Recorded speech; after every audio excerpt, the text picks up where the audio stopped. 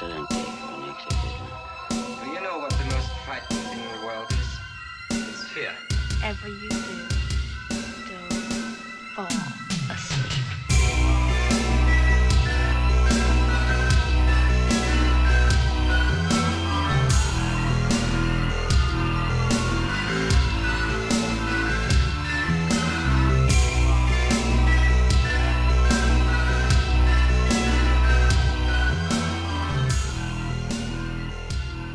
Christine opens with its engine running, and that's perfect.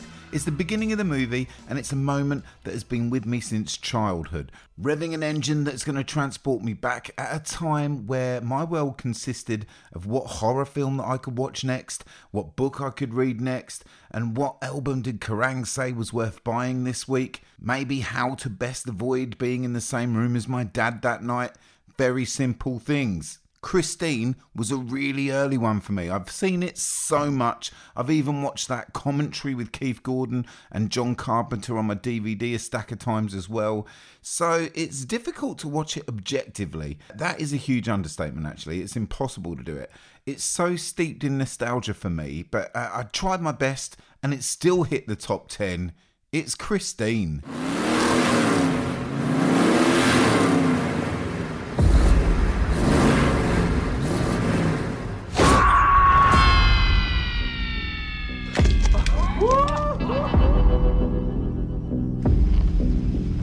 Her name's Christine. I like that. What is it about that car, huh? Maybe it's just that for the first time in my life, I found something that's uglier than me.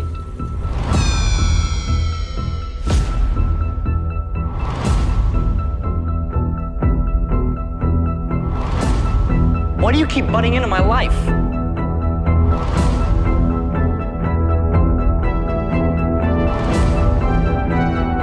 What do you know about that car?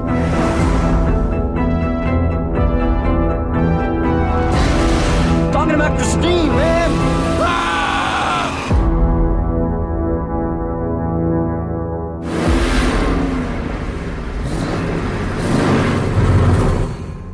Here's the letterbox synopsis for you. Geeky student Arnie Cunningham falls for Christine, a rusty 1958 Plymouth Fury, and becomes obsessed with restoring the classic automobile to her former glory. As the car changes, so does Arnie, whose newfound confidence turns to arrogance behind the wheel of his exotic beauty. Arnie's girlfriend Lee and best friend Dennis reach out to him, only to be met by a Fury like no other.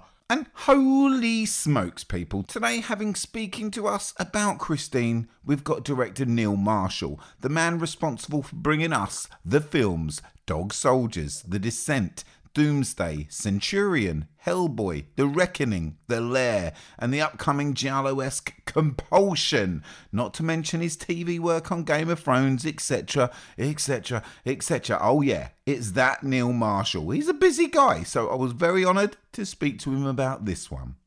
So here we go, this is myself and Neil. We're chatting back in the latter half of November 2023, all about Christine.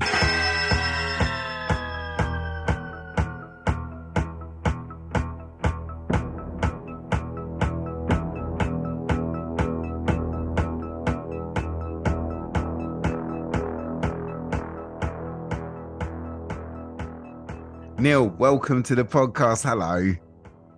Thank you for having me. I've been looking forward to this one. I was so chuffed to see that you were posted about watching a couple of Stephen King films the other day. And I had to get in touch with you because of that. Because with the horror directors that we look up to and that we watch all the time, I love knowing that you're watching these things. Maybe taking notes. I've been taking notes all my life. As far as horror director is concerned, of like, you know, not literally, but certainly like storing little things away and remembering certain things, seeing how the masters do it, for sure. This was the Stephen King thing that got me intrigued. I'm doing this episode on Stephen King. I saw you were watching him. And I thought, right, let's get involved. Thanks for coming on. The one that you've gone with is Christine. And I'm so glad you did, because like no one had said, oh yeah, I want to talk about Christine. It was all about these massive ones, like the ones that have broken through to be like the best films of all time. You've got Shawshank, you've got The Shining, things like that. But I see Christine as a bit of an undercard. Like I know that Stephen King himself said the film version of it was I think boring was his words. Boring. Yeah, I gather that he wasn't a big fan of it, but it to me, it's that thing of the combination of Stephen King and John Carpenter was like kind of irresistible. Yeah, and having read Christine as a teenager, and when I saw the movie, I kind of thought, yeah, I remember that scene. I remember that scene. It's exactly how I imagined it to be. So yeah, I don't know what problem. But then Stephen King doesn't particularly like The Shining either. So but it's still a masterpiece. Yeah, what's his beef? So where do we begin with? He's allowed to be picky. He can do whatever he likes. What's your history with him? Was it did it begin with books for you? Oh, definitely. Yeah. First book I read was Night Shift.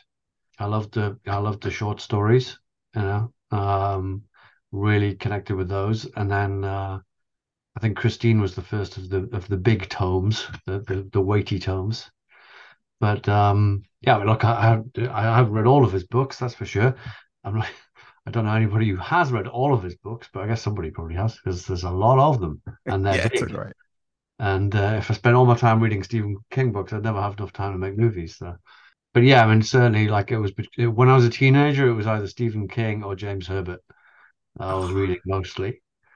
And at the time, I kind of thought, oh, well, James Herbert's like a British version of Stephen King. I mean, he's not quite in the same league, but as a prolific horror writer in the UK, it's like, okay, we got to protect our own a little bit here. And a lot of Herbert's stuff has stuck with me as well. And I'd love to do a Herbert adaptation sometime, but it's difficult to get hold of the rights of things.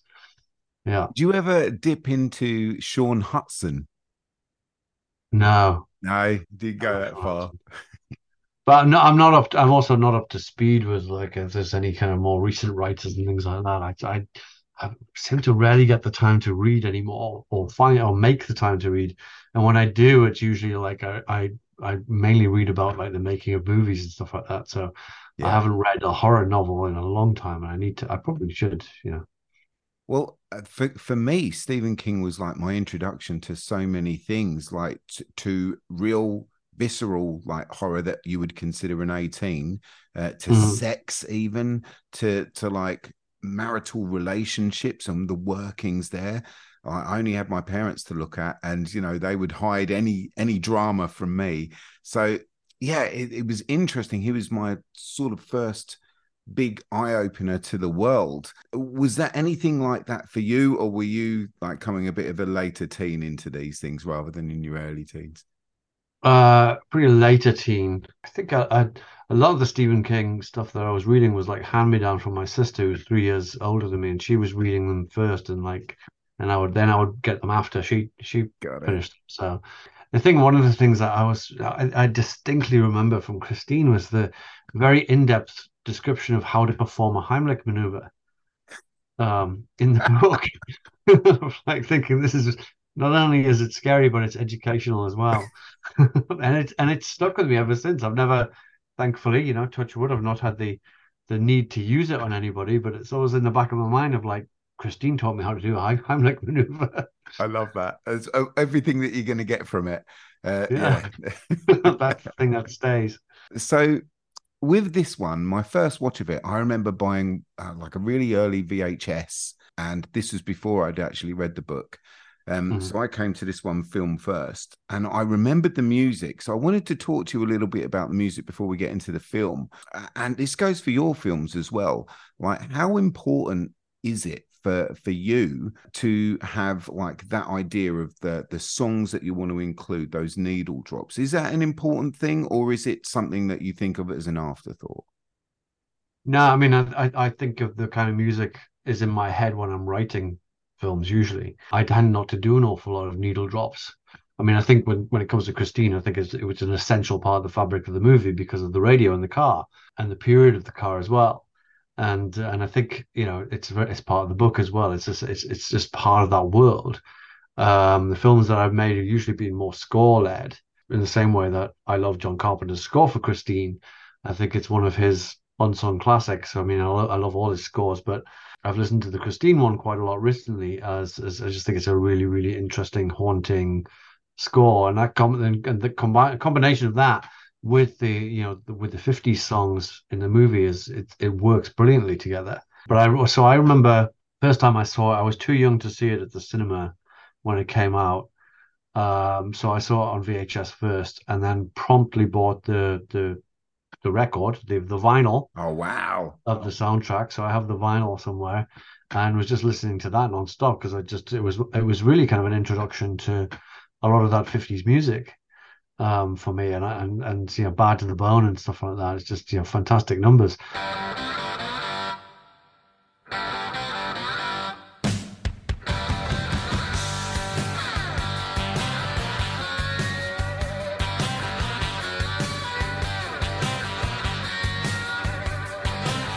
Now on the day I was born, the nurses all gathered round, and they gazed in wide wonder at the joy they had found.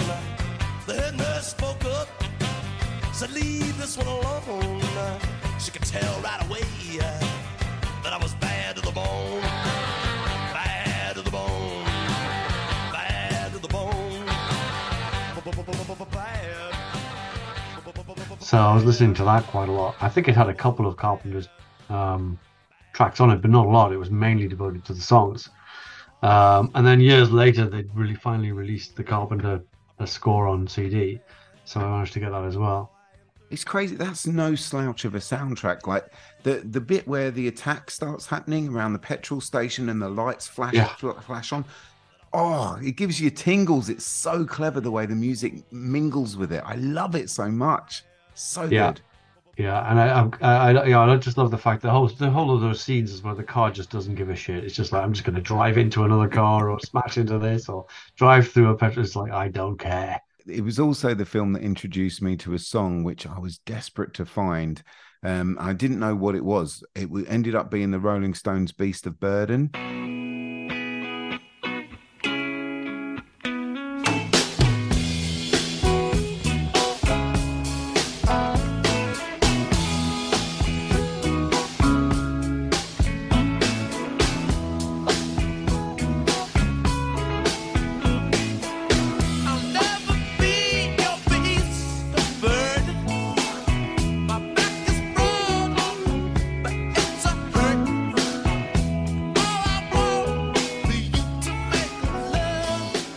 Okay.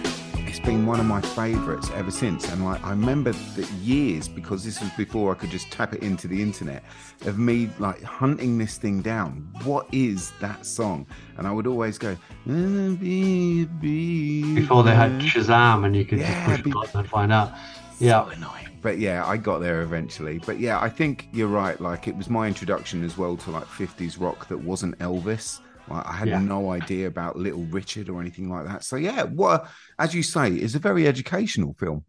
It is. It opened my eyes to a lot of different things, for sure. And 50s cars, I mean, I wasn't that familiar with. I certainly never heard of a Plymouth Fury before that movie came out. So yeah. So let's talk about the actual film itself. If you're going to like pinpoint a few scenes that have stuck with you over the years, where would you begin? What is it that excites you about coming back to this one on a rewatch? I love the rebuilding, the car rebuilding itself. Yeah. I just think it's beautifully done. And it's you watch it now and it's like, it almost looks like CG before its time, because you're like, how did they do that? And once you read or seen the making of or whatever it is that describes how they did it, and it's it's a simple reverse film, but the practical nature of how it's all very well just saying, oh, we reversed the film, but what they were doing to the car was still a really complicated practical effect, and all the cables and hydraulics to make the car implode in order to reverse it, stuff like that. It's so clever, and it's just beautifully done. Knowing that it is practical, knowing that it's really there, it's really happening. It's just happening backwards. That's all. And I just think it stands up to this day. I love it. I was trying to figure it out. I watched the commentary and finally got there because I've always known it was a reverse. But I was like, right, I'm gonna watch this analytically, and I'm still like, well, okay, if you're reversing that, I get that, but how? Still, how? And as you say, when you figure it out, or when they tell you, it's like, oh, of course, that's how it was done. But you're right, so much work, so much planning, so many storyboards went into each individual scene. Such a ball ache to get it just right. For each version of the bumper collapsing and all that kind of stuff. The windows breaking and stuff like that as well. It's like so clever, so simple, but it's just so clever and effective. That's the thing. It's effective when he says "show me" and she just starts repairing herself, and it's phenomenal. Yeah, Absolutely love it. And all the kill scenes as well are great. I love seeing the bullies get their just desserts. Oh, the bullies. Oh, I forget his name, but he calls him Cuntingham. And I remember as a kid, that was the first time I heard that. Like, I was like, whoa, what was that? Yeah. Like this sort of thing, like, honestly, such an education. But yeah, the bullies. They do, on retrospect, look kind of mature for high school students. It's not just in their 20s, it's like 30s and 40s, some of these guys. It's crazy. Well, it reminded me a bit of Grease, of like, George Travolta and that lot being high school students and thinking, God, kids were old in the 50s when they went to school. Yeah, well, maybe they just kept getting kept back. Maybe let's just say that.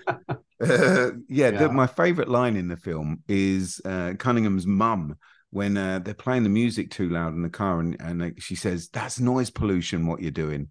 And that stuck with me forever. I love that line. It's noise pollution, yeah. Oh man, I absolutely love it. I quote it all the time for no reason. Like whenever something's too loud, it's noise pollution, what you're doing. Perfect. But there's also there's little things that the neighborhood that he lives in looks an awful lot like Haddonfield, and you're kind of like in the back of your mind, you're thinking, is this like in the same universe somehow, like that they just live around the corner from Laurie. I would love that. Like, like how Stephen King has his own universe.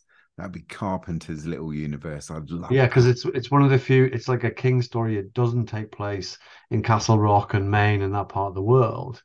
It feels very much like he's taken King's story and put it in Carpenterville, which is like Haddonfield and that kind of vibe. But it's a nice combination. One of the things I wanted to ask you was about Harry Dean Stanton as the investigator here. What do you think about his role? I always forget he's in it. Well, yeah, because he's not in it very much. But I mean, there's a lot of the supporting characters in it. Like, he's really interesting. Roberts Blossom as the old guy who sells him the car, with his kind of weird back brace on, and he's just decidedly creepy. I can't remember what the actor's name is who runs the mechanic's yard. Because that character and that place was just exactly as I imagined it reading the book. So Harry Dean Stanton as well. Because I mean, I was just at that point, my knowledge of Stanton was like, I'd seen him in Alien, obviously. Repo Man, was that before or around the same time? Maybe after, actually. Yeah, 84, I think, maybe. So yeah, a year after. So maybe I'd seen it, Repo Man, before I saw Christine. And Paris, Texas. It's kind of like, oh yeah, Harry Dean Stanton. And then he shows up in this kind of fairly small role, but he's just good value. I mean, he's a quality actor, so he's just, he delivers the goods every time. He does, yeah. The chap you were trying to think of, his name is Robert Prosky, who is the garage owner. And I do remember that from the book as well. Like, he's really well written, and like the little poker scene that they're having in the garage that he disturbs and everything. Like, some of King's writing is so descriptive.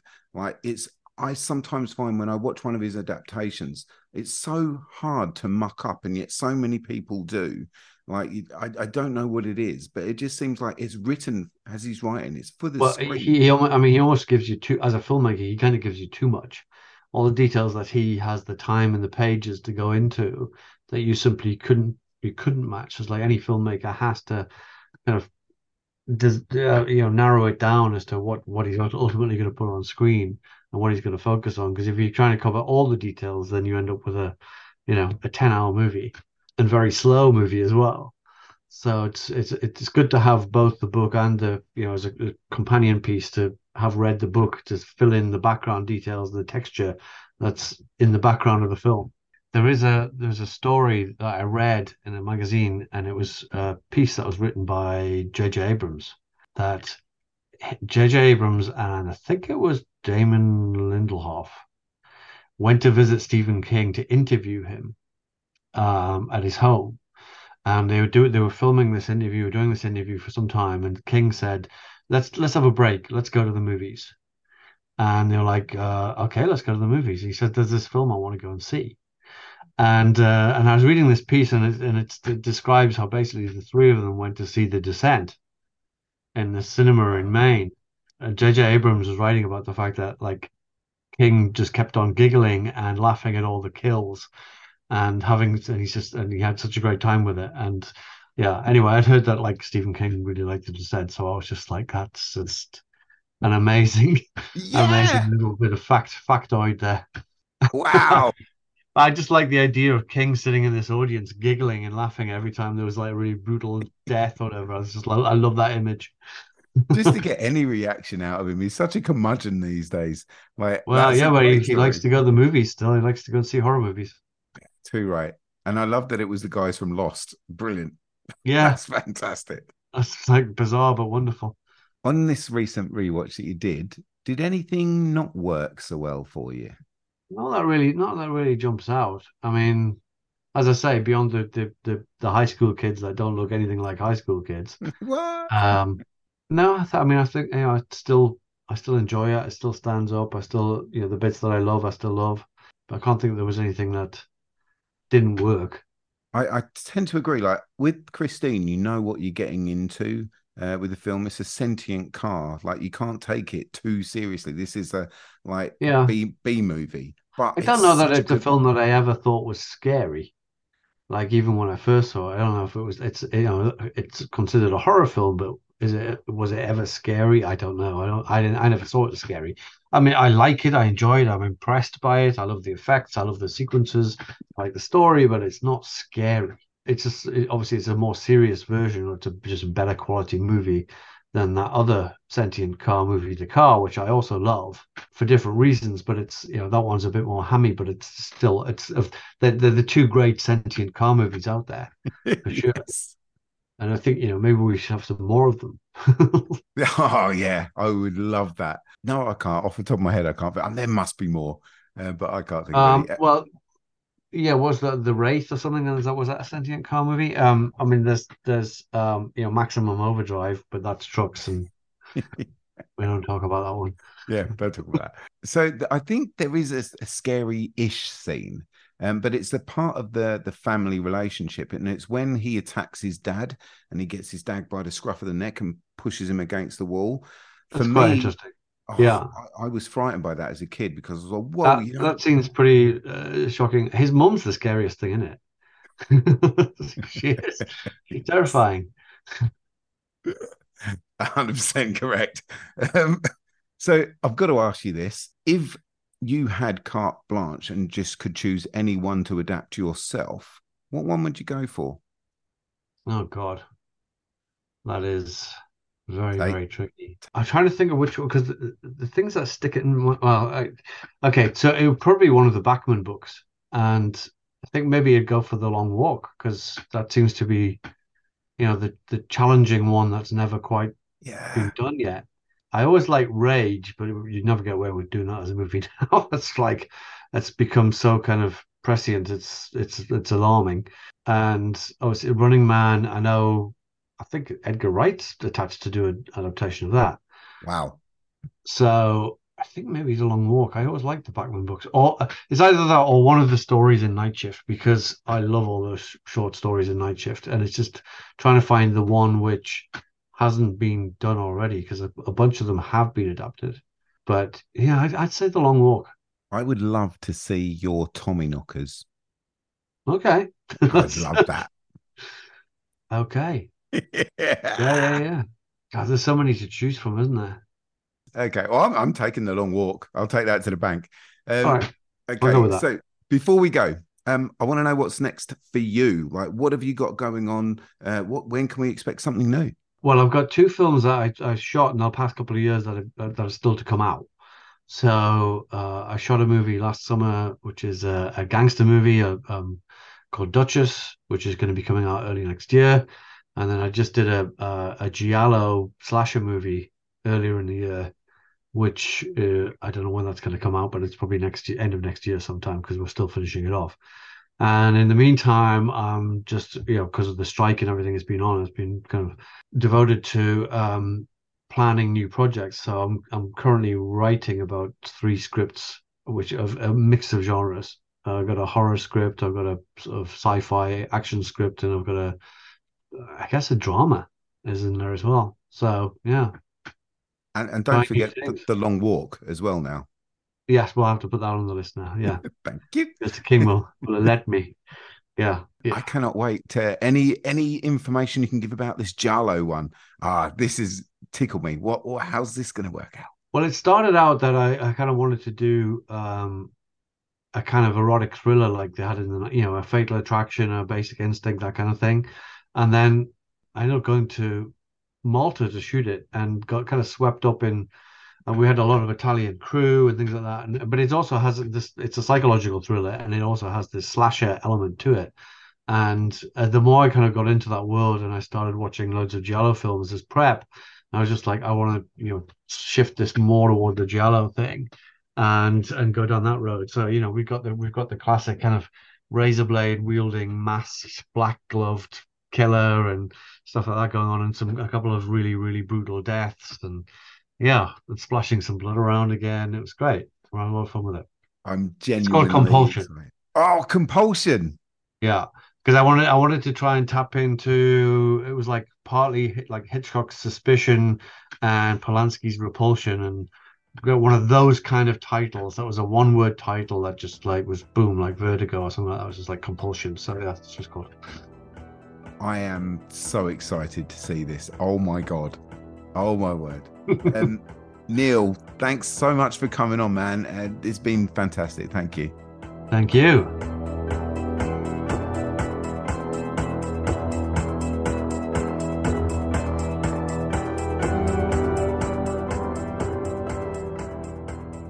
Many thanks to Neil Marshall there for chatting with me. What a nice guy.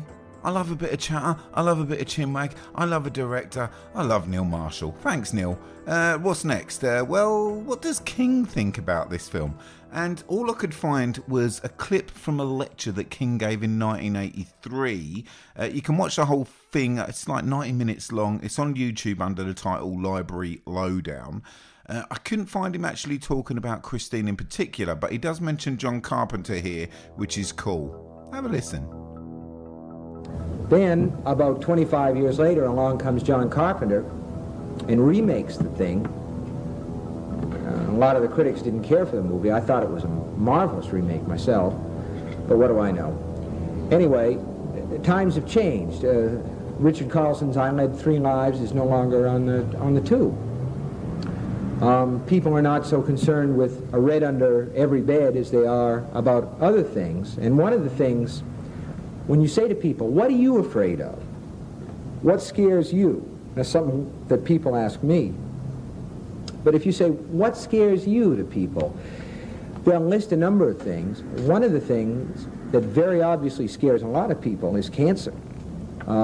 We live in a society with an informational overload. Information comes in from everywhere. It pours in. And in the last 2 or 3 years, cigarettes, no good for you. They're going to pollute your lungs. You get lung cancer, have heart attacks. Lung cancer is the thing that scares people, though. Don't want to drink too much coffee because you can get stomach cancer, gallbladder cancer. Don't eat too much meat, bowel cancer. Uh-oh. Don't breathe too much air because hydrocarbons, they do all sorts of things. We've got PVC, brain cancer, the stuff that's in the animal feed now supposedly can give you cancer. There's just cancer's everywhere. It's all around us. So in the late 70s and in the early 80s, we see a spate of what I think of as tumor movies, where there are things inside that come out. And they look real bad. I mean, they don't look like anything that you would ever have at your supper table, these things. And of course, the one that everybody remembers was Alien, where there was a fellow who, and this happens, it really does happen at dinner. It's sort of the ultimate affront. And he begins to say, I don't feel well, my stomach's upset, this and that and the other thing. And then this thing sort of rips its way out of him and goes scurrying off. And it seems to me to be a very clear tumor imagery. And the same thing exists in John Carpenter's version of The Thing, where again we're seeing things that are growing inside. A lot of David Cronenberg's work focuses on this idea of things that are growing inside you. Cronenberg studied medicine, got a degree in medicine. Cancer is one of the things that he's frankly very worried about, and it shows in his work, where time and time again people are actually incubating parasites inside. There's a movie called The Beast Within that has the same idea. Okay, so where can you find this film? Well, in the UK, it's available everywhere to stream, but there is a charge, unfortunately. And in the USA, I found it on something called Fandango. That's streaming for free. I'm not lying, it's called Fandango, honestly. Podcasts, well, there is a fantastic episode of Blank Check with Griffin and David back in September 2021 that came out. All about Christine. It's a one-stop shop for me. It's fantastic. And that's it. Yeah, that was Christine.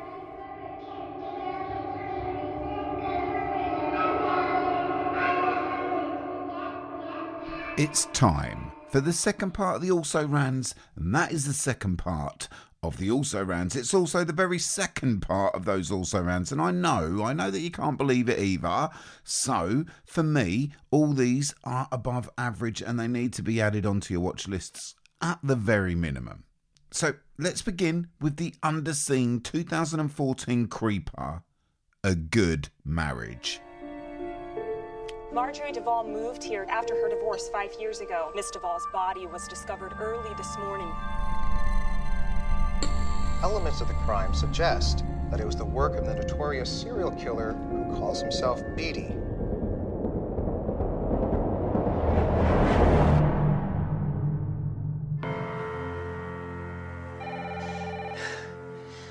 You okay?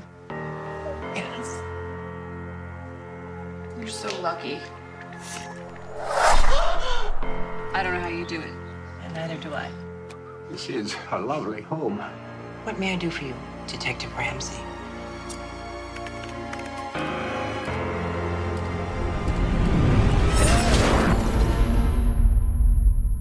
You just had to look, didn't you?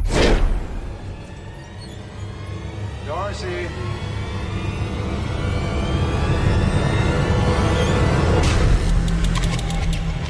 Darcy! And you know what they say? Two can keep a secret if one of them is dead. Okay, A Good Marriage, it's a King adaptation that sort of gained a fair few negative reviews, and to be honest, I do completely get that. This wife finds out her husband is a serial killer lark. It is slow as all fuckery, and then the dream scares, they're just bullshit as well. But as with a lot of King adaptations, this is like comfort food for me, and I want more of it. I found myself really wrapped up in the story, and Joan Allen's, she has this understated performance in this that it's just intriguing. But I do feel a little bit unsatisfied afterwards, so maybe that's why the negative reviews came about. Honestly, I do get those criticisms. Tales from the Dark Side, though, from 1990 betters it. Stephen King's segment about the cat is the worst one on here, which is why this is so low. And that was actually meant for Creepshow 2. But the wraparound and the final chapter about the painter making a deal with the devil, that's really cool. I really do recommend that. But even better than that, well, in 1985, Gary Busey starred in Silver Bullet. And this is what the synopsis says about that one. The small city of Tarker's Mill is startled by a series of sadistic murders. The population fears that this is the work of a maniac. During a search, a mysterious, hairy creature is observed. The strange appearance is noticed once a month. People lock themselves up at night, but there is a boy who's still outside. He is preparing the barbecue. So, following that, at my number 33 position, it's the TV movie adaptation from 2002.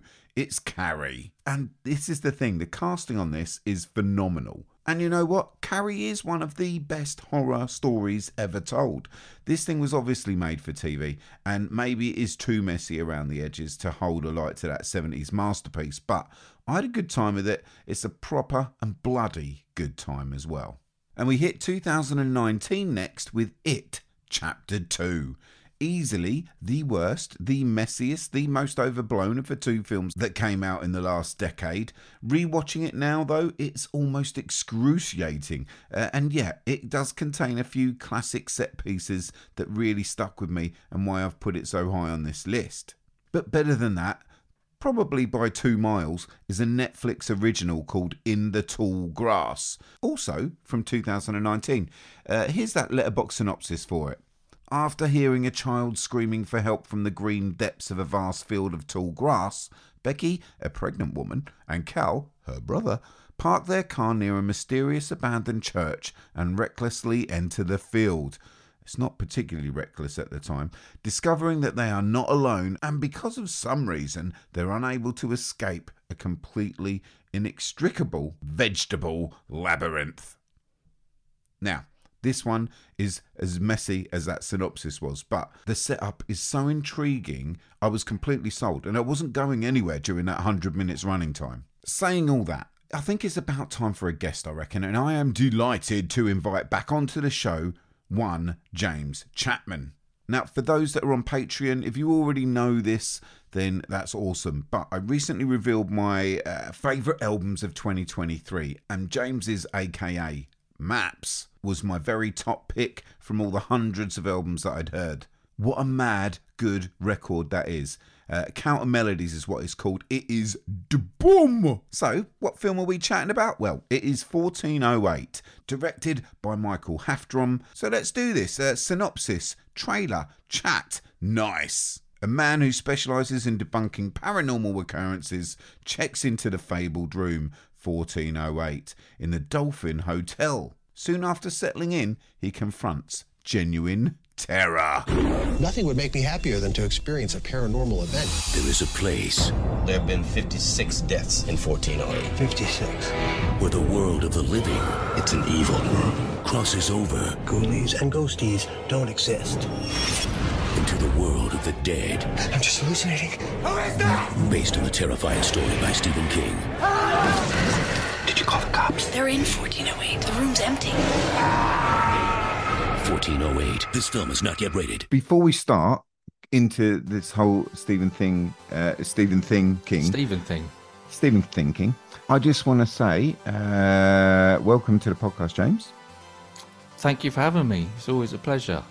I've done a special show. No one's said it's like my favourite albums of the year. You've come top.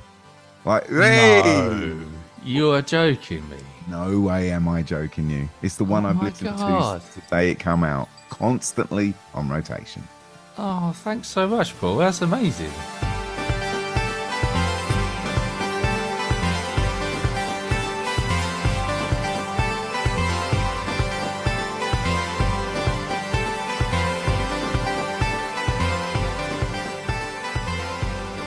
Hey, I love it. Absolutely love it. Thank you. There we go. I've never been able to tell anyone that. I've never been top of any list, so there we go. Yeah, so I'm going to be doing I'm speechless. Thank you. Well, it's a bad time to be speechless because we're going to pull myself together. Yeah, here we go. Steady those nerves. Right, okay. Yeah, this is a Stephen King special, and a film that I thought no one would go for is this one, 1408, and of course you've gone for it.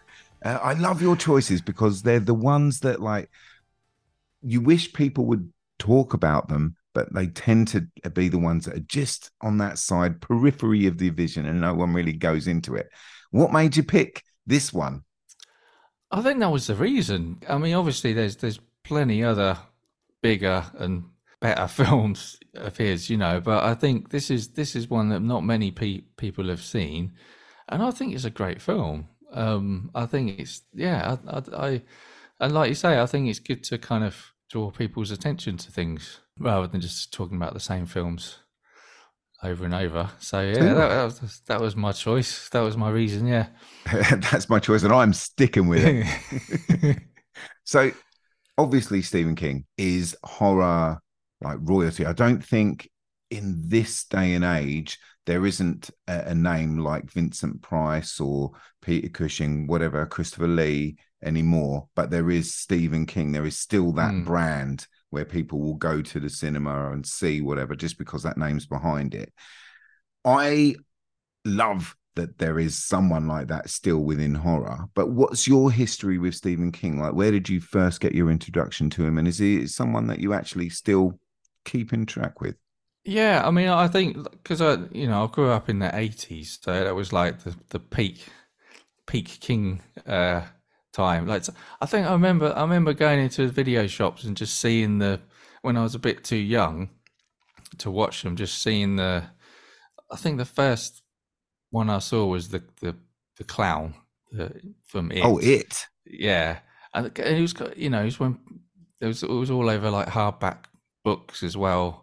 And people were a bit older than me were reading, you know, the latest Stephen King, but so I think it was just seeing the pictures and seeing like Pet Sematary and just thinking, what's this? You know, it looks a bit scary and kind of not fully, but just being aware of his name, because it was always in those bold type at the top of everything that ever came out of his. So it was. Even before I'd seen anything of his, he was already in my consciousness, I guess. So, yeah. And then later on, I think, you know, I was trying to think what the first one I ever saw was. I can't even remember. And also, you just forget how many films there are of his and how many, like, and then there's the TV stuff as well, you know, TV shows. And it's just, it's crazy. But yeah, I think that was it really, and just kind of, just being aware from a young age, and then gradually being sucked in. I think Misery was a bit later, wasn't it? But I remember that there was like some Oscar stuff I think around that as well. Was maybe 1990? Right, yeah, like not too much later. So I remember that being quite a big thing. But yeah, even that I didn't see that until later. I kind of went back and watched things that other people had seen years ago. Yeah, he's but like you say, he's just he is the name when people think of horror. But just like full disclosure, I've never read one of his books. Wow. I've only ever seen the movies. And feel free to banish me from the podcast. I love that. So, what a unique. But this is a movie podcast, so yeah. Who wants to read books anyway? Who reads books? Yeah, no, I mean, I'm much more into kind of the old school kind of gothic, you know, Edgar Allan Poe and all that jazz, and so. But even that, you know, I prefer audio books. Yeah, well, I went to find this one, and like I was like, I'm not going to read it. I'm going to audiobook it. So I did, just for this conversation, just to see if there was differences and things like that. And there were a few. But I think at that period, that late 80s period, that's when I started to buy his books. And I remember you couldn't even buy sweets and go to a newsagent without those novels just being there. Like they were everywhere. You couldn't avoid Stephen King's name. There's no way. So yeah, I get it. Like it's everywhere. Yeah, no, and I think especially that time as well was kind of, you know, the 80s was quite kind of like the horror. It just was everywhere, really, wasn't it? The kind of video nasties and all that stuff was getting talked about, and but yeah, for me, it's always been the movies that I've seen, and even this, you know, I feel bad, but I did look up the difference between this film and the short story. It sounds very different. It sounds very different. So I'm we'll solely get to going it. on the movie. Yeah, man, we'll get to it because like it will give away like severe spoiler. So listen for about, I would know, 5 minutes, and after that we're going to spoil it. Yeah. Right, so I'm going to give the synopsis of this one, 1408, and then I'm going to ask how you sort of like came across it, maybe. So it's a man who specializes in debunking paranormal occurrences. He checks into the fabled room 1408 in the Dolphin Hotel. Soon after settling in, he confronts genuine terror.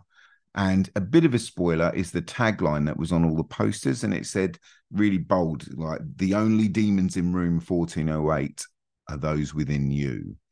So there we go. Oh, that is a bit of a spoiler, isn't it? But yeah, in a way, yeah.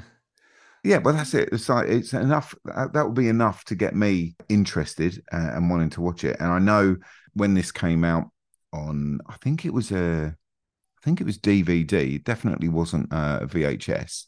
So it was definitely DVD. I rented this on day one. I remember like the full row at the Blockbuster or wherever it was that I was going to. I think it must have been Blockbuster, North Down Road, big up. But yeah, I just remember the top row was like all 1408. I was like, oh, right, okay. So I thought this was going to be this huge thing. And of course, like history has told us it's not. When did you first find out about this one or first see it? Can you remember at all? I think it was just on demand. Like I think I watched it with my dad like years ago when it first came out. Like, and I hadn't really heard much about it either. But now I think I've seen it about 4 times since then. Just like over the years. Yeah, like I it's weird how it didn't become like a bigger film, but it is quite. I don't know. It's not like out and out horror. It's a lot more psychological, and it's Sure. you know, most of it's set in this one location. So I guess that makes people maybe think it's kind of a smaller type of affair. But I think it's a brilliant film. It's it has some flaws, which we'll probably get into. But Not here. No, oh yeah, we will. Yeah, we will. Okay, John Cusack, right? So you mentioned Edgar Allan Poe. He was in The Raven, and I'm scared to watch that because the reviews were bad. Did you see it at all? I did. Yeah, I'd completely forgot that as well. Yeah, no, I saw that at the cinema. Oh wow. Yeah. It wasn't great, but it was interesting, kind of what they tried to do. I can't remember much about it, but it was kind of turned him into a bit of a swashbuckling hero to some degree. But I think a lot of it was biographical, but a lot of it wasn't. So yeah, it's a weird film. Cool. I've got to tick it off. Like I have to watch it. Yeah, I didn't think it was like, I wouldn't tell you not to watch it. I'm going to be thinking of you, like watching at you now. I'm going to be like, swearing at me, like, yeah.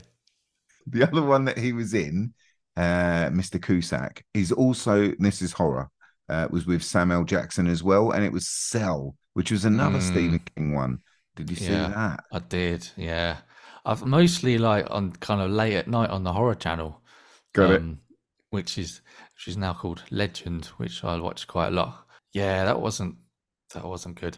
I think that like the opening is pretty good. Like when when it's kind of they start getting the signal and stuff, but then it kind of goes a bit weird after that, and it didn't really go where. Well, it didn't go where I was expecting, but it wasn't kind of where I wanted it to either. No.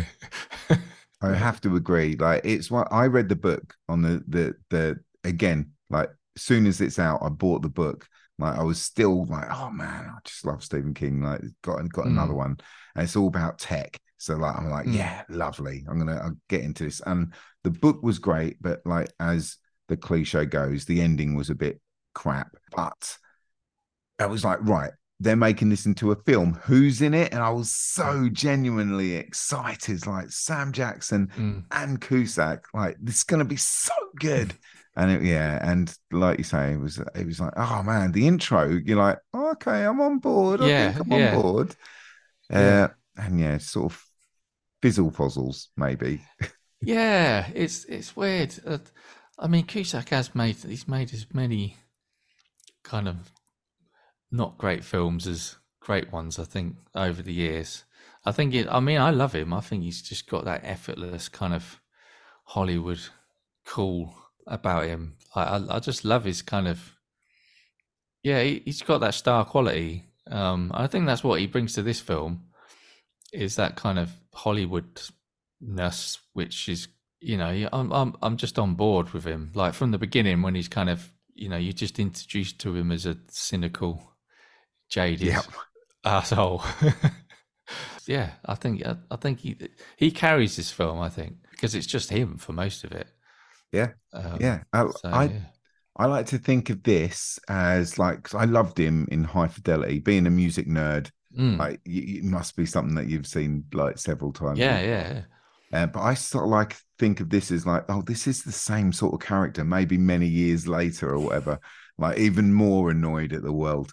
But I just feel like he's playing that same guy. And when he does, like you say, I don't know, I just think he's incredible in it. I think he's incredible in this. Yeah, and he also, but you sympathise with him as well. It's kind of like a hard tightrope to kind of get right, in that he is an asshole. But the more you learn about him, and there's scenes in this film that I genuinely teared up towards the end. He is. You do feel for him. So yeah, I think he's great. I'm going to ask you this.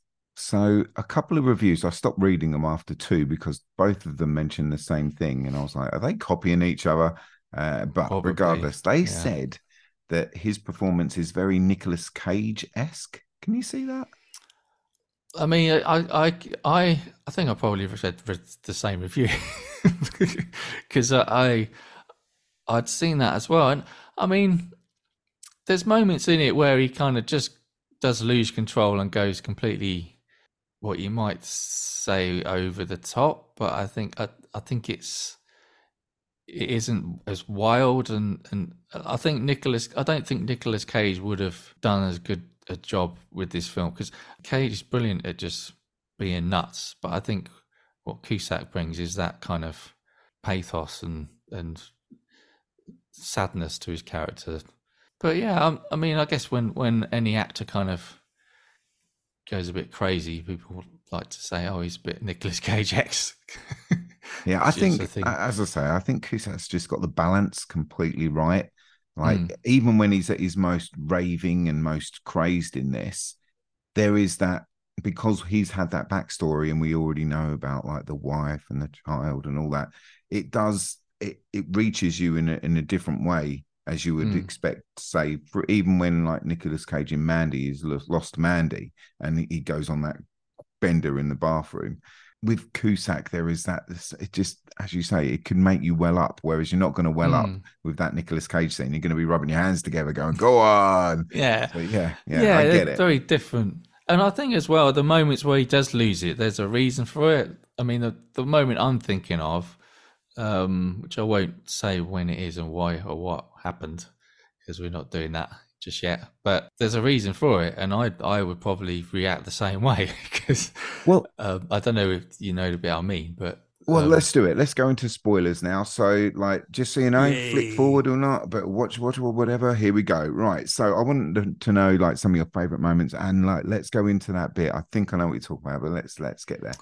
I love the setup. I think that it's brilliant, the kind of way he's introduced in the bookstore reading at the beginning, where he's just he's just so jaded and doesn't want to be there. And I think that scenes like that really build his character. And also when he goes before that, when he goes to stay at the old couple's hotel, and they're all telling him how haunted it is, and he's just like, just give me the key, let's get this over with. So I think the setup's brilliant. What I love as well is him and Sam Jackson, the scene in the hotel when there's like that duel between them of, he's like, just don't, it's an evil effing room. Yeah, such a line, isn't it? So good. Yeah, what's the other line? It's I don't want you to check into 1408 because I don't want to clean up the mess. That's a brilliant line. Yeah. But yeah, and that's quite a long scene, and I think you see a lot of see Cusack's just stubbornness, but also you get a sense of just how evil this room is, and it's kind of building it up to what is going to happen in this room. Like that's probably the longest that Samuel Jackson is in the film, weirdly. Yeah. So yeah, I love that, and I think there's moments as well where they use the fact that it is just him on his own, like the dictaphone. That's a good device because he's kind of speaking into we're hearing his thoughts because he's speaking into this dictaphone. Otherwise, you just get some kind of internal. It'd be a weird what's going on here. Wouldn't it? It'd be a very there wouldn't be a lot of talking in the film. It would just be him walking around doing stuff in a room, which wouldn't be so good. So I think that was a clever device. But yeah, I love just the way it builds the clock radio, the way it kind of comes on of its own. Carpenters, come on. You are? It's the Carpenters. It is, yeah, evil love Carpenters. Yeah, and it's kind of like, I went to one of those haunted house things over Halloween. Oh, wow. When you walk through and the people jump out at you. And this is a bit like that. It's kind of just, it's got different kind of, it's just using one location and thinking like, well, how can we up the ante each time? And like, how can we, using a fax machine to like fax his daughter's dress, it's just interesting things like that. And yeah, I thought that was well done, kind of the use of one location, and even like the way it towards the end where it goes, the temperature goes ice cold, and it's still in the room. It's just cool. Like I think it's just clever. The bit I was, we're into spoiler zone. Yeah, so the bit I love is where he thinks he's out of the room, and there's this long, extended. Goes on for quite a while. Yeah, it does. Where that's what makes it more evil. It's that the room is just so evil. It makes him believe that he's out, and he's reconciling with his wife. He even, I don't know how long he's out for, but he manages to write a whole book in the space of like, because it just shows him he's got this manuscript. So he must have been out for quite a while. And he goes to the post office to mail this book, and then the post office gradually, he realizes that there's people in there are actually people that he's seen in the room, and the characters and stuff, and they all demolish the post office, and you realize he's actually back in the room. So yeah, I thought that was so good. 100%. Like I love it. I could listen to you all day. And it's evil. It's evil. Just the it's stringing him along, fucking room, yes. Making him think he's written a book, and then and it's one of his best. Just fired it out of him. I want to go back on a few things you said. So first of all, like that book signing thing. In my band, we got offered once a record store signing. There was no way I was going to do that. Like I can't. The dread of no one turning up and being a Spinal Tap moment. I've got to ask you: have you ever had that? Have you ever had that where that you've got to go and sign some stuff? I must have done in the distant past. I've done kind of get into Rough Trade and sign your album, that sort of thing. Yeah, no, I mean that's become more of a thing, like in more recently. Yeah, a lot of people do that now. But no, I've done kind of promo things, but I don't think I've done actual kind of just going to sign, because you'd have that fear. You just have to make sure, just get a few mates to come down and hang around. Along. Yeah. But I think the difference is like with those, you can kind of just hang about and nobody knows if no one turns up. But if with a book signing, you've got all the chairs out in front of the desk, and it's pretty obvious if they're empty. I've been to a convention before in London, like a sort of Comic-Con, type thing. And there was a couple of tables of actors that were really sort of just bit actors or whatever, but they were always empty. And I just felt so bad for those actors, like that they've come there that day, they've been paid. So like they're okay, they're going to leave with the money in their pocket. But at the same time, they've not got anyone coming to see them. Whereas the desk down the back with all the Doctor Who stars or whatever was full the whole time. It's like, wow, I feel so awful for it. So yeah, it's just a bit of dread in me that I couldn't take that risk ever. So big up John Cusack. Well done. What else have I written down here? There's so many good bits. Yeah, Carpenter's music. We've only just begun. I love that song. I was so glad that was the one. So this is the bit that I find so cruel, especially on a rewatch, is when the thermostat guy comes along. He won't go in the room, right? Because I'm not going in that room. And then he just says, tap on it and it'll work. Brilliant. Taps on it. It works. He goes, turns around. The guy's gone. He gets out of the room at that point to look for him. And you just go, stay out of the room. Stay out of the room. And he goes straight back in. It crushes me. It crushes me. I hadn't even realised. Yeah. I felt worse because he wants to give the guy a tip. And he's like, oh, I'll give you a tip when the guy's gone. And he's like, oh, all right. Fine. It's just rude is what you're thinking. Yeah.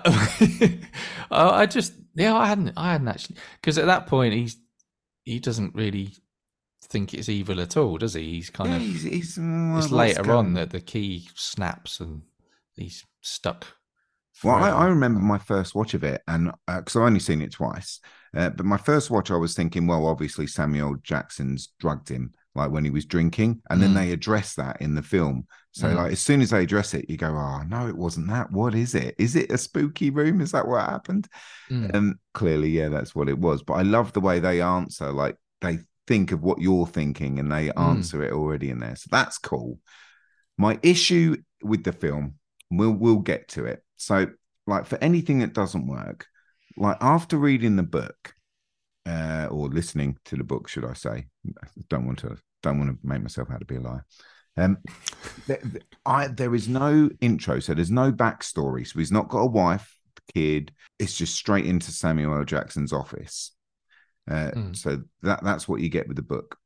So you haven't got that emotional stuff already.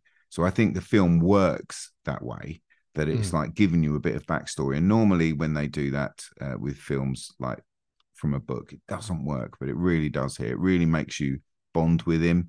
And I really enjoyed that. But the ending is, I think, a lot better. So the room itself in the book is like quite psychedelic, like LSD trippy. So he's not sure again if he's been drugged or whatever, but that's what it sort of feels like. But he gets himself out of the room. He doesn't die at the end. He sets his shirt on fire so we won't let the room win. So his lovely Hawaiian shirt, his lucky shirt, he sets that on fire and the room pretty much just kicks him out. How dare you? How dare you kill yourself? That's my job, sort of thing. And he escapes that way. And I just think, I quite like that because I don't want him to be dead. Like we've established this lovely background and it's gone all like The Mist. It's given us a really downbeat ending now. And I'm like, why have you done that? But that's really the only hole that I can pick from it, is that I just prefer what Stephen King wrote. In the version you watched, does he die at the end? Yeah. Well, that's a different ending. Yeah, I was just about to say, there's about 4 different endings to this film. Oh my word! Okay, what ending is happening in the one you've seen? So in the one I've seen, which is the one I think I've always seen, is that he does that. To beat the room, he sets fire to the room. The room still has tricked his wife into coming, like to get her there. But by the time she gets there, the fire's kind of raging and he's like crawling around the floor. But the firemen get him out. And then what happens after that? And then the final scene is him and his wife back home, and he gets a dictaphone out that he's found from the burning kind of rubble, and they hear his daughter's voice, and it kind of ends. His wife kind of is like just in shock, and you realise that it all happened. So yeah, that is, and I think that's the ending I've always seen. So I don't know. The one you've seen, I think I looked this up as well. I think there's one where it goes to the funeral as well. Ghost. Yeah, so he comes back as a ghost at the end in this one, in the room. He's stuck in the room forever. And in the one you've seen, is does it show his funeral and Samuel Jackson goes? Yeah, that's that. I saw that ending on YouTube. I can't believe it. I think, how did I watch this one? I think I watched it on Tubi. I think. Wow. Oh wow! So there's different. I assume there was just cruel. like, yeah. So what happened was the version that you saw, I think they changed because in America the test audiences didn't like it. Just like me. Because he dies, yeah. So they changed it to the one that I've seen. So I don't know. It must still be knocking about, like the version, the cruel version. That's so good. Good. I'm glad the test audience score for once. No, I that's normally amazing. hate that when they change it because of that. So in the book he gets out as well. Then but what you're saying? Yeah. His Hawaiian shirt that he wears, it's like his lucky shirt, and like he's got one match left, and like he sets fire to his shirt to try and to end himself, just to burn himself to death, sort of thing. And the room's like disgusted with it and lets him. He tries the door and it opens, and he runs out, and then someone at the end of the corridor sees him as he's putting the flames out on him. The guy that saves him is a businessman, and he looks in the room and it seems all inviting. So he starts to go in, and John Cusack goes, no, or wow. Yeah. So yeah, that's how that one goes. Holy moly. Yeah, there it's we crazy, go. isn't it? Yeah. Yeah, I think that's mad that we watched, they had two different endings. And my thing the one thing I didn't like was the ending, and they've fixed it. Fixed it just for you. 10 out of 10 now. Forget The Shining. I always thought the ending was a bit odd, like the one that I've seen, but it's I don't know. Like I think, and also I think it's weird because it makes more sense that they changed the end because Samuel L. Jackson's hardly in the film. Like he's in at the beginning and he kind of comes in and out. But with your ending and the one that I found on YouTube, he has that whole scene at the end as well when he goes to the funeral, doesn't he? Yeah. So they must have cut all that out. Mad. There you go. I've got to hit up YouTube now. I've got to say, what the bloody hell? Another ending. Okay, I didn't know that at all, man. I should do more research. That's my issue. No. I think I don't know how I found out. I think it was probably when I was kind of watching it again for this. Because I went on YouTube where people were saying, "Oh, I prefer the other ending." And I was like, "Oh, other ending." So then I found, but apparently there's about, they say 4, but I think there's 3 you can find. I don't know. Yeah. This is an Arrow box set. Come on, Arrow, sort it out. Just the endings. Yeah, I want to watch it at the work print. Wow. Okay. Okay. Let's get to the end.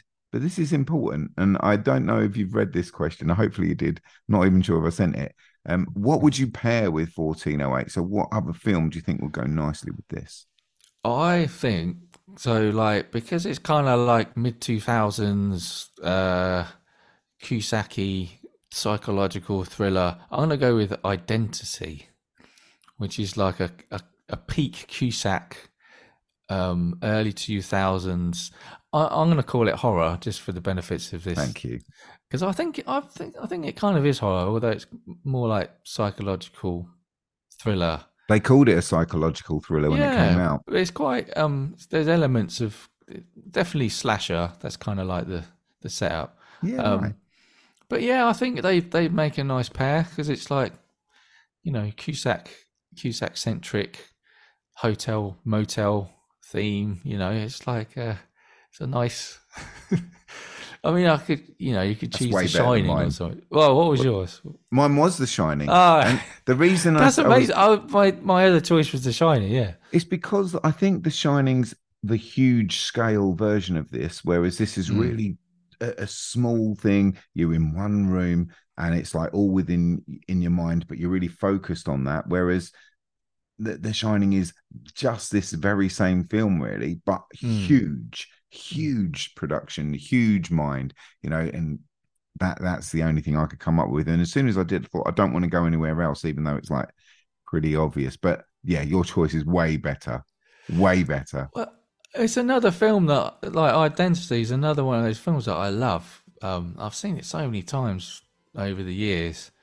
And again, it's not one that many people have seen. I mean, it's got its elements of, hamminess, but then, I think that's quite endearing sometimes. You want a bit of campy thriller. I watched it for the first time a couple of years back for this podcast, and I thought it was one thing, and then it really wasn't that one thing, and I was blown away by it. Twists and turns are fantastic. Yeah, I think I saw that at the cinema as well. I see a lot of these films at the cinema. Like, just, showing my age, man. No, I'm the one that said I was at Reading 92. You're all right. Don't you worry. Yeah, no, but that's... I'm not that... Well, we don't talk ages, but... I mean, I grew up in the 80s, that's all I'll say. Yeah. Oh, that's fair. All right, James, I'm going to go and paint some more floorboards or whatever it is I'm doing. I'm going to tend to my tomato plants. Hey, number one album of the year. Thank you so much. Oh, thank you, man. No, that is blowing me away. I'm just, I really appreciate that, and you're a good man.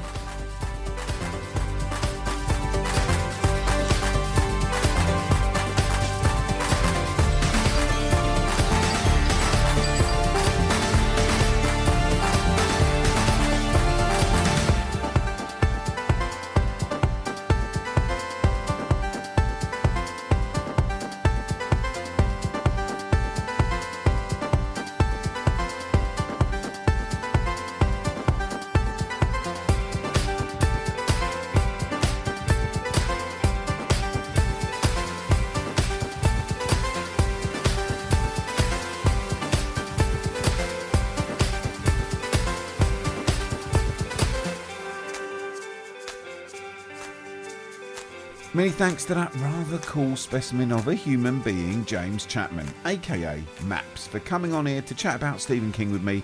But we've got to move on. We can't just linger.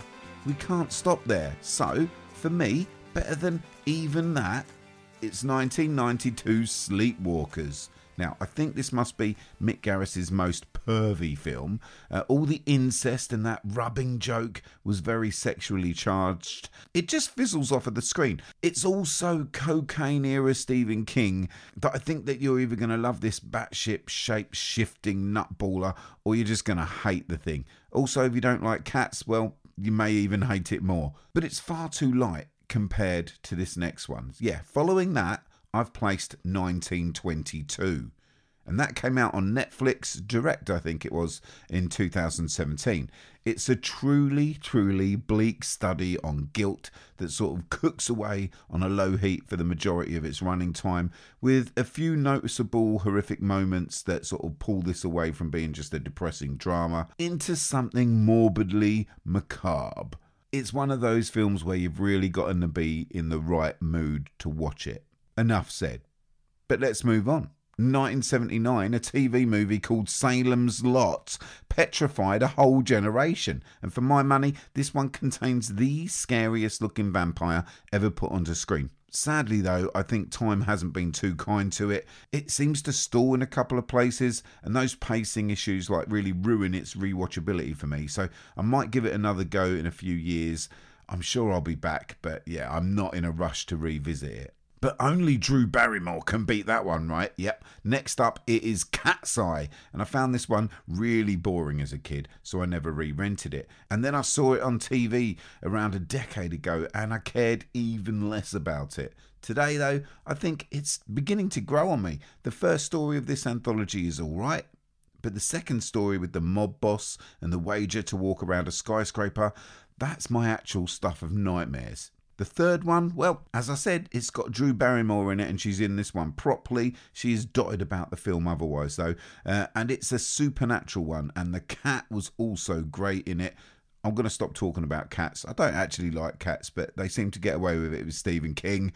It's good fun all round, that one. That was Cat's Eye. And so now we're at the end of this second batch of Also Rans. Maximum Overdrive is the movie that I have chosen here. And yeah, boy, we are in for a fantastic returning guest here. It's only Brad Hanson, the film critic, and now he's also a fellow podcaster. And I was stoked that someone actually chose Maximum Overdrive to chat about. And not only that, but I feel that it was a blessing that it was actually Brad that went for it. So here's the letterbox synopsis, and then we're going to go into the trailer and then the chat. When a comet passes close to Earth, machines all over the world come alive and they go on homicidal rampages. A group of people in a desolate truck stop, they're held hostage by a gang of homicidal 18-wheelers. The frightened people set out to defeat the killer machines or be killed by them. The time has come for maximum terror. The time has come for Maximum King. You're going to get us in an awful lot of trouble, man. We already in trouble. Dino De Laurentiis presents Stephen King's Maximum Overdrive. Rated R. Starts Friday, July 25th at theaters everywhere. Brad, welcome back. It's a pleasure to be here, Paul. It's been a while. It has been a while, and the last time we spoke, I was talking to you about, oh man, I would so love to hear your voice on your own podcast, and you said, yeah, it's not going to happen. And then, lo and behold, it's happened. It's begun. Season 1 done. Tell me all about X Rental.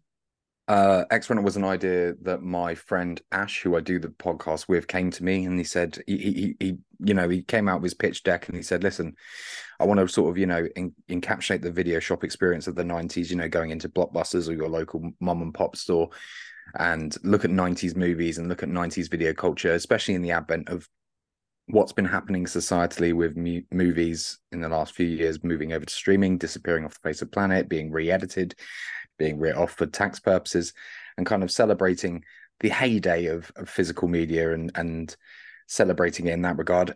More importantly, he also said he'd do all the work, and that really, really sold it to me. So if it wasn't for Ash doing all the editing, which I definitely didn't want to do, we wouldn't have it. But we do have it. Season 1's done. It went all right. Maybe there'll be a season 2. We'll see. I hope so. You're a man of your word, because you said last time, you said, like, I'd love to do one, but it's just all that faff that you do, Paul. I don't want to do any of that stuff. True to your word, man. And I'll tell you what, my favourite one was the Ghost one. No one talks about that film within the community that I'm in. And like, it was great to hear like honest opinions about things like that. That's the thing I loved about your podcast was you don't bullshit. You're not like got paid ads and all that stuff going on. So you just straight talking. I love it. No one would pay us to do this. I mean, Ghost was an interesting one because I'd never seen it. Obviously, I'd societally been aware of Ghost and understood what Ghost was, but never had seen it. And the audience voted for it in their tens, and it was a fun experience. What I like about X Rental is that I get to talk about things that are not necessarily horror, and I've got terrible opinions on all genres of movies. I just so happen to be more adept or given more opportunity to speak about the horror stuff. So it was nice to talk about things like Titanic and things like that, just that were these massive cultural touchstones in the 90s and spew my bad takes over it. Well, 90s stuff never really gets the look in when you've got like the 70s, the 80s. It's always like chatting about them. Yeah. Like there's whole genres of podcasts just focusing on that, and like the 90s just don't really get a look in. Overlooked. Man, it's a great idea. I love it. It's all Ash's idea, so kudos, credit where credit's due. He came to me, cap in hand, and I said, okay, boy, if you're prepared to do all the work, I will do it. Make me rich. Oh dear, that hasn't worked so far, but yeah, we move. So today you're actually the very last guest that I've got on here to speak with me about the Stephen King phenomenon that is Stephen King. And I had who do I have on? I had Neil Marshall on last night, Oh, yeah. My good friend Neil, yeah. We were talking about Christine. Oh, yeah. Yeah, so like of all the ones he could choose from, he chose Christine. And it was a good chat, but I want to get your take on Neil Marshall just for this bit, because you love Giallo, right? Mm-hmm. You talk about it a lot. And your favorite directors deal with Giallo. Mm-hmm. His new movie is going to be a Giallo called Compulsion. What do you think about this? Is it now? Very interesting. Yeah. What do I think about Neil Marshall doing a Giallo? Now, it's the gamble here is, will he listen to just his section when this comes out, or will he listen to the entire thing? That's the first question. I would say if my interview's in a bag, it's all right. Yeah, but my head is still on the block. If it was 2003 Neil Marshall, I'd be over the moon. It's not 2003 Neil Marshall now making this, and unfortunately, some of his more recent output I've not personally been a fan of.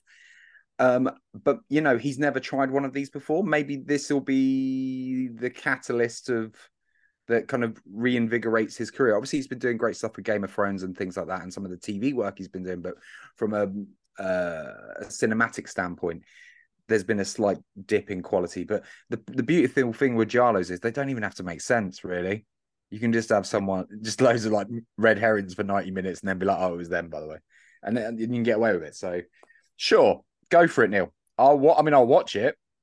Here's the thing, like, it's much like Stephen King, you'll get disappointed time and time again, but I'll always go and watch the new Stephen King, and I'll do that with Neil Marshall. Like, I'm so excited. Like, he filmed this in Italy, and when he was there, he realized that what he was filming had touchstones of Giallo. So he's like gone back and he's watched a ton of Giallos, and then he's put all that influence into finishing off his film. So it's excited me just to hear him talking about it. I'm game. So what you're telling me is that he didn't set out to make a Giallo, filmed it, and then realized it might be a Giallo and has sort of retrofitted it into the Giallo framework. From what he was saying, it started off as a slasher, right? And then he when he was out there, he got so inspired by like the whole pizza, culture, pasta, you know, those sort of things. That'll do it. That'll do it. I know I'm underselling it now and making things worse already, but hey, we're game. Compulsion coming soon. Okay, right. Here we go. Stephen King. What's your history with him? You know what? He's not. I would say, you know, there are certain people, my co-host on X Rental, who I would say are like these like avid fans, read every book, watch every iteration, remake, repurposing, retooling of all the things. I've never had a very deep spiritual connection to Mr. King. I've never read any of his books. That's mainly because I can't read. But if he ever releases a picture book, I'll be sure to put it on top of the reading list as soon as I get through the Peppa Pigs. But I like his stuff. Like, I like the film adaptations of the things that, you know, and I love the concept of him. This kind of like, especially in the 70s and 80s, this kind of like nightmare, the Garth Marenghi, but like, but real. Like, I like the idea of even with Dean Koontz and Clive Barker and these other horror authors. I love the idea of these, you know, dream weavers, you know, making all this stuff that used to, like, you know, people would be terrified of these paperback books, which to me, I don't know how you could be scared of a book. Just close it and it's done. It's done. But, you know, I like the stories he that I've seen translated into screen. Unfortunately, I'm a Philistine and I don't know how to read. What about audiobooks? You ever been tempted? I don't listen to stuff either, really. You know, I avidly don't listen to podcasts, for example. Yeah. So, no, I've never been tempted. I'd rather just watch a film. You know me. There's only so much time in the day where you can fit these films in. When I hit the fourth one, I'm always thinking, I don't need to watch a fourth film today. And yet, I just want to squeeze that in sometimes. So I get it. Yeah, it's a lot of films. Get those numbers up. You got to get the numbers up, baby. Where are you at this year? 720. I'm normally definitely. You're right near me. And I normally hit 1,000 by the end, and no way this year can I do it. No way. I think because you smashed me last year, but I think we're on an even keel this year. I think. Of course, now when I'm trying to open up Letterboxd, it's going to be slow. But this isn't going to make the podcast. I was dick measuring the amount of gold films we've watched. That's all right. So we come to Maximum Overdrive, which is the one you've chosen. What's your history with it? Why did you choose it? Oh, because it's the only film that Stephen King directed. So you introed me saying I'm the last person you recorded with, but I'm one of the first you booked. So first book, last recorded. And when you gave me the list, I mean, I think only 2 things had been taken. So I literally had the pick of the Stephen King kitty litter. Yeah. And I was like, I've got to take Maximum Overdrive just because the opportunities, I've never had a chance to speak about this film on anything else I've ever done on any of the other podcasts and all that sort of stuff. And I fucking love this movie because it's so weird. And it's kind of cheesy, schmaltzy, B-movie, schlocky rubbish. But I have such a deep affinity for it that when the option was there, I was like, I've got to pick Maximum Overdrive. So glad you did. A couple of things. The IMDb gives it 5.4 out of 10. Does that surprise you? I think it's quite high myself.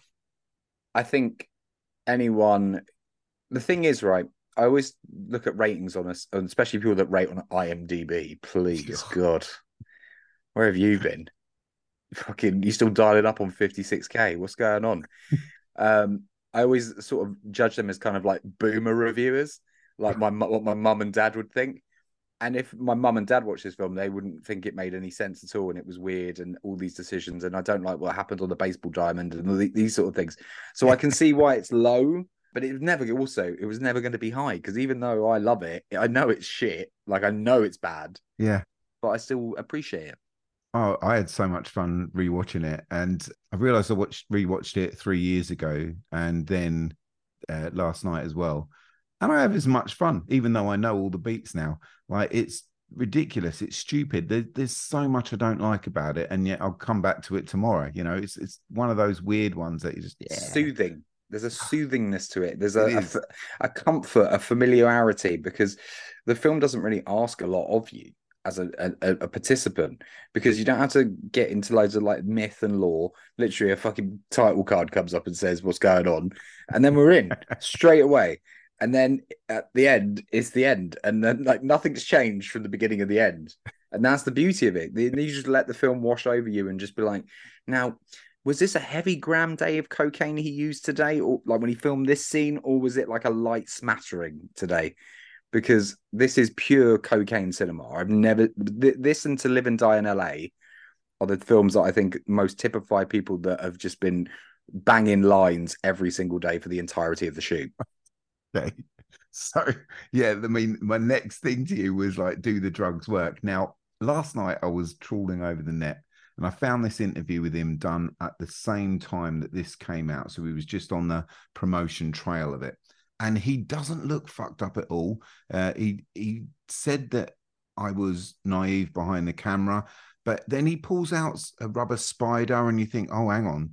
He's not with it at this point, and he tries to scare like the interviewer as well, and things like that. So like, he does flip out a little bit here and then, but being around people that are heavily into cocaine for fair few years of my life, that he seems pretty normal. And to come up with this film, I don't know, man. Like, do you feel like the drugs were the major contributor here to making this film so shit and yet so great at the same time?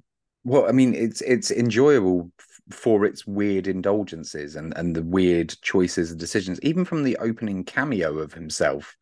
Honey, sugar buns, the ATM just called me an asshole. Like, it's so weird to start your entire film like that. That is not how films start. No, it's not. You don't have title credits that say, here's the situation. There's a Rhea M comet. It's coming past for 8 days. And then the next scene is just someone putting their ATM pin in and it's saying, you are an asshole. Like, that's not how a film works. But I love that that's how the film starts. It really sets the tone for like the next hour and a half of bizarre decision making. In this interview, he said that like he felt that it was his best adaptation to date. Okay, he said, yeah. So he understood that it was his technique wasn't the best, but all in all, out of all the films that had come up to this point, this was his best one. And then in the same breath, he called it a moron movie, like Splash. Okay. I mean, that's where his head's at the time. Like, he did think he'd done a great like first job, and now he from that interview he wants to get stuck into more because he's learned a bit of the craft now. He knows what he's doing, but there was no more. Like, why? He famously said, you know, when someone asked him why have you never made another film, he said, "Have you seen Maximum Overdrive?" Right. Like that. I mean, that was his response to it, because the thing is, there are so many greedy, money-hungry producers in the world, and there have been since the 80s, and there certainly are now as well, that would, if Stephen King had the actual indulgence to say, I want to direct a film, he could get it financed fairly easily. Yeah. Given the pedigree and standard of who he is. It's similarly with like Mike Flanagan's money printing press at Netflix and now moving on to Prime, where he can just do what he wants. So it surprises me that he's never been has gone back in front of the or behind the camera again. What I will say is him saying, "Oh, it's the best version, like adaptation of my work," is because he's always had a fucking chip on his shoulder about everyone else adapting his work. This is him adapting himself. So if he got pissed off at this, the only person he's got to blame is himself. Whereas he can blame Kubrick and he can blame John Carpenter for the way that the other ones have gone. That's their fault. This was always going to be the most faithful adaptation of Stephen King's work, because Stephen King was making it. It's so true. Like, but what I love about it is the various different scenes. Like, when I think of it, I close my eyes. I think of these like key moments. I don't think of the film as a like this narrative and like the whole story behind it and everything like that. I'm not fussed. Like, I love the POV shot of the lawnmower, for instance. When I think of it, I think of that. I love the kid getting squished by the oh, man, what a great scene that is. Like, no fucks given. I'm just going to kill this kid straight away. Love that. And apparently it was cut. There was way more splatter that he filmed that like was just chopped down, gutted about that. Yeah, I mean, he was coming at this at like the height of the censorship, right? This is where all the Friday the 13th were getting cut to ribbons as well. Censors are really cracking down. So yeah, he had the blood bag went wrong, and it was supposed to be like a sheet of blood to like show that it'd gone over. Right. But instead it was like this big fucking geezer like popped, and King was like, that is staying in the movie, and censors were like, no, it's definitely not. But the thing is, I watched the film this morning, and just before I came on with you were talking about plot and narrative. I watched it this morning, and I had to reread the plot synopsis on Wikipedia before I came on here to remind myself what happened, and I watched it this morning. Says a lot, doesn't it? It says a lot. I want to talk about Mr. Estevez. I've got an issue with him, right? And I didn't realize until yesterday what this issue is. And I think it's, I don't want to be too rude because I've been rude already. He's not listening. Okay. And I bring out the worst in people anyway. So just, if you're going to be a cunt, just be a cunt now. Right. Okay, good. I just think he's like one of the worst actors, like in no matter what he's been in. And I used to really like this film called Men at Work when I was a kid. Yeah. And I went back to that last year. What was I thinking as a kid? I hated it. And Billy the Kid, like he played that in Young Guns and things. And I remember loving that as a kid, but I don't want to go back to that now. Like seeing him in this, I just see him as so vapid. I can't see him. I just feel like it's nepotism that's got him the job. How do you feel about him? Tell me I'm wrong. I mean, I'm not going to dispute it with you. I mean, obviously the best film he's ever made and his best performance is in National Lampoon's Loaded Weapon 1. With Samuel L. Jackson. That's also a 90s movie, so I might cover that on X Rental going forward. But if you look, at his body of work, and, even more so how his body of work has dried up in the last sort of 15, 20 years, he's definitely one of the OG Nepo babies. But the thing is, unfortunately in the industry, everyone's a Nepo baby, and a lot of them are untalented Nepo babies. So you can't really begrudge him because that's just the way. It was a bigger deal in the 80s because there were less Nepo babies because there had been less films. So there were less people to be Nepo-y about. But yeah, I don't harbor this ill will that you clearly do. Oh, God, yeah. I don't want to go back to Repo Man at all. I don't want to ruin my memories of that film. I've never seen Repo Man. It's actually, while I was going through today, I was like, oh, I still haven't watched that. I should check it out. It's a 1984 banger, but I know, and it's got Big Harry in it as well. Dirty Harry. Come on. But yeah, I mean, it's on the list, but I mean, the list is, as you know, Paul, ever growing. Yeah. Oh yeah. It's such a shame because I feel like anyone in this place would have worked better for me. But then on this interview, I just let it play on, and it mentioned in this next thing that, like, a bit of lore to the film was that Bruce Springsteen was asked first of all, like, to be in it, and then the studio just went, no, you can't have Bruce Springsteen. So imagine that, the boss. I mean, it would certainly have I mean, it's got a cult following now, but if it had the boss in it, then yes, that would be. I mean, we'd be remiss to mention, while we're on the subject of musicality, the soundtrack's entirely performed by Akadaka. My introduction to AC/DC was this film. Was it really? Oh my word, yeah. And it's still my favorite AC/DC album to this day, even though it's a comp. I just love it. Like, even the instrumental tracks. Oh, come on. It's vibes, isn't it? Proper 80s hair metal vibes. I didn't know that it was like for this film. I just thought it was a regular album, Who Made Who. And when I used to listen to it as a kid, I would judge every other album on this. Is it giving me this much fun? Is it banger after banger after banger? No. And like, I just fell in love with this band because of this soundtrack. And when I realized that, oh, my love of horror and my love of rock and metal are going to join like this film should be the best film ever made. It should be the greatest film ever. Yeah. Unfortunately, there's a beautiful bread on either side. There's a breading of horror and breading of rock and metal, but unfortunately, in the middle is a shit sandwich, which makes no sense. That's one for the box. That's one for the box. Put that on the poster, as we say. But you know, I mean, like you, I love intersections of rock and metal crossing over into horror. With, you know, I did a podcast entirely on this recently with your Grain Hackett called What a Scream podcast. That we did a whole thing about the intersection between metal and horror. And I was like, do you know who else has been good doing this? Paul Waller. But unfortunately, it's a one and done, and I picked it, mate. So you can't do metal and horror again. That's fair. It's fair. Like, I will have like a massive episode. Like, I've got a list of over 100 films that are just metal and horror mixed in. And obviously, you're coming back for that, but we can't do Green Room again.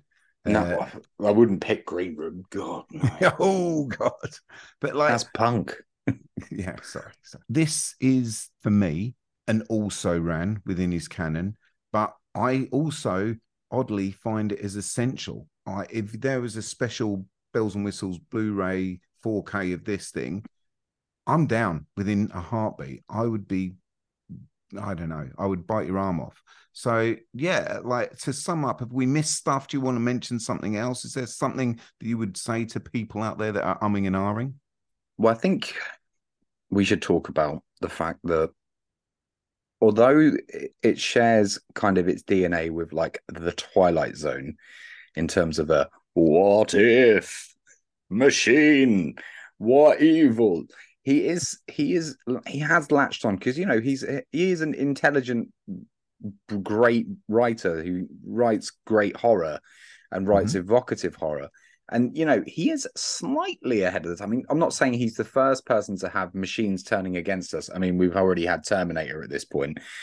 But to the way that he kind of frames the film and our like reliance of technology and shining a spotlight on how much in 1986, we'll call it, technology was surrounding us at some simple gas station, let alone your house, and all the sort of perils and traps of if all these electronic. Right now, I'm looking at like 20 things in this room that could fucking kill me. There's a Shark vacuum cleaner that we just picked up that definitely looks very evil and menacing in the corner. And in the 80s, I think there's a scary. The thing is, there's never a scary version of this because it's too preposterous. Like killer vending machines smashing sodas into heads.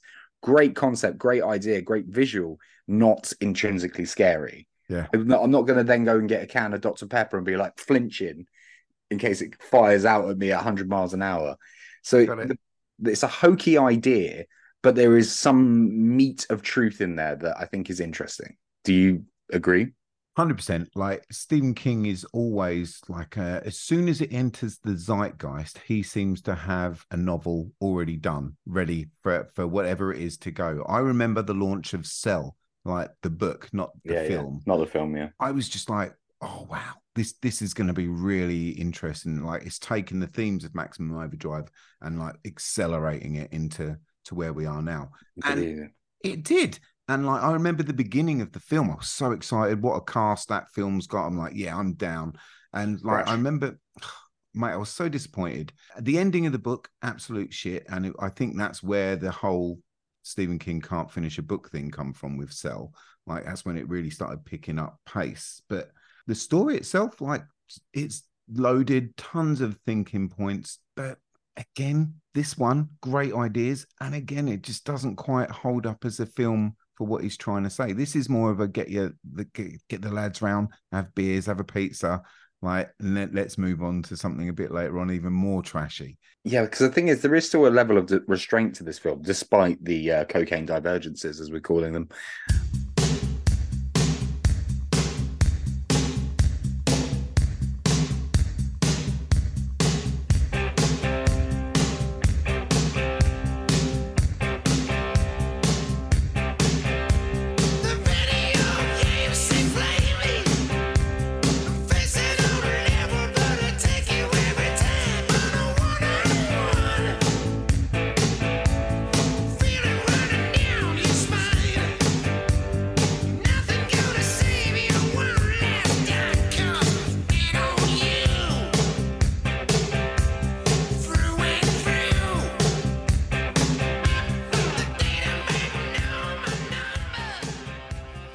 Once again, many thanks to Brad Hanson there for coming back onto the show. But now, Maximum Overdrive has actually put the end to part 2 of the Also Rans. They're now being put to bed. I feel like it's time that we should move on.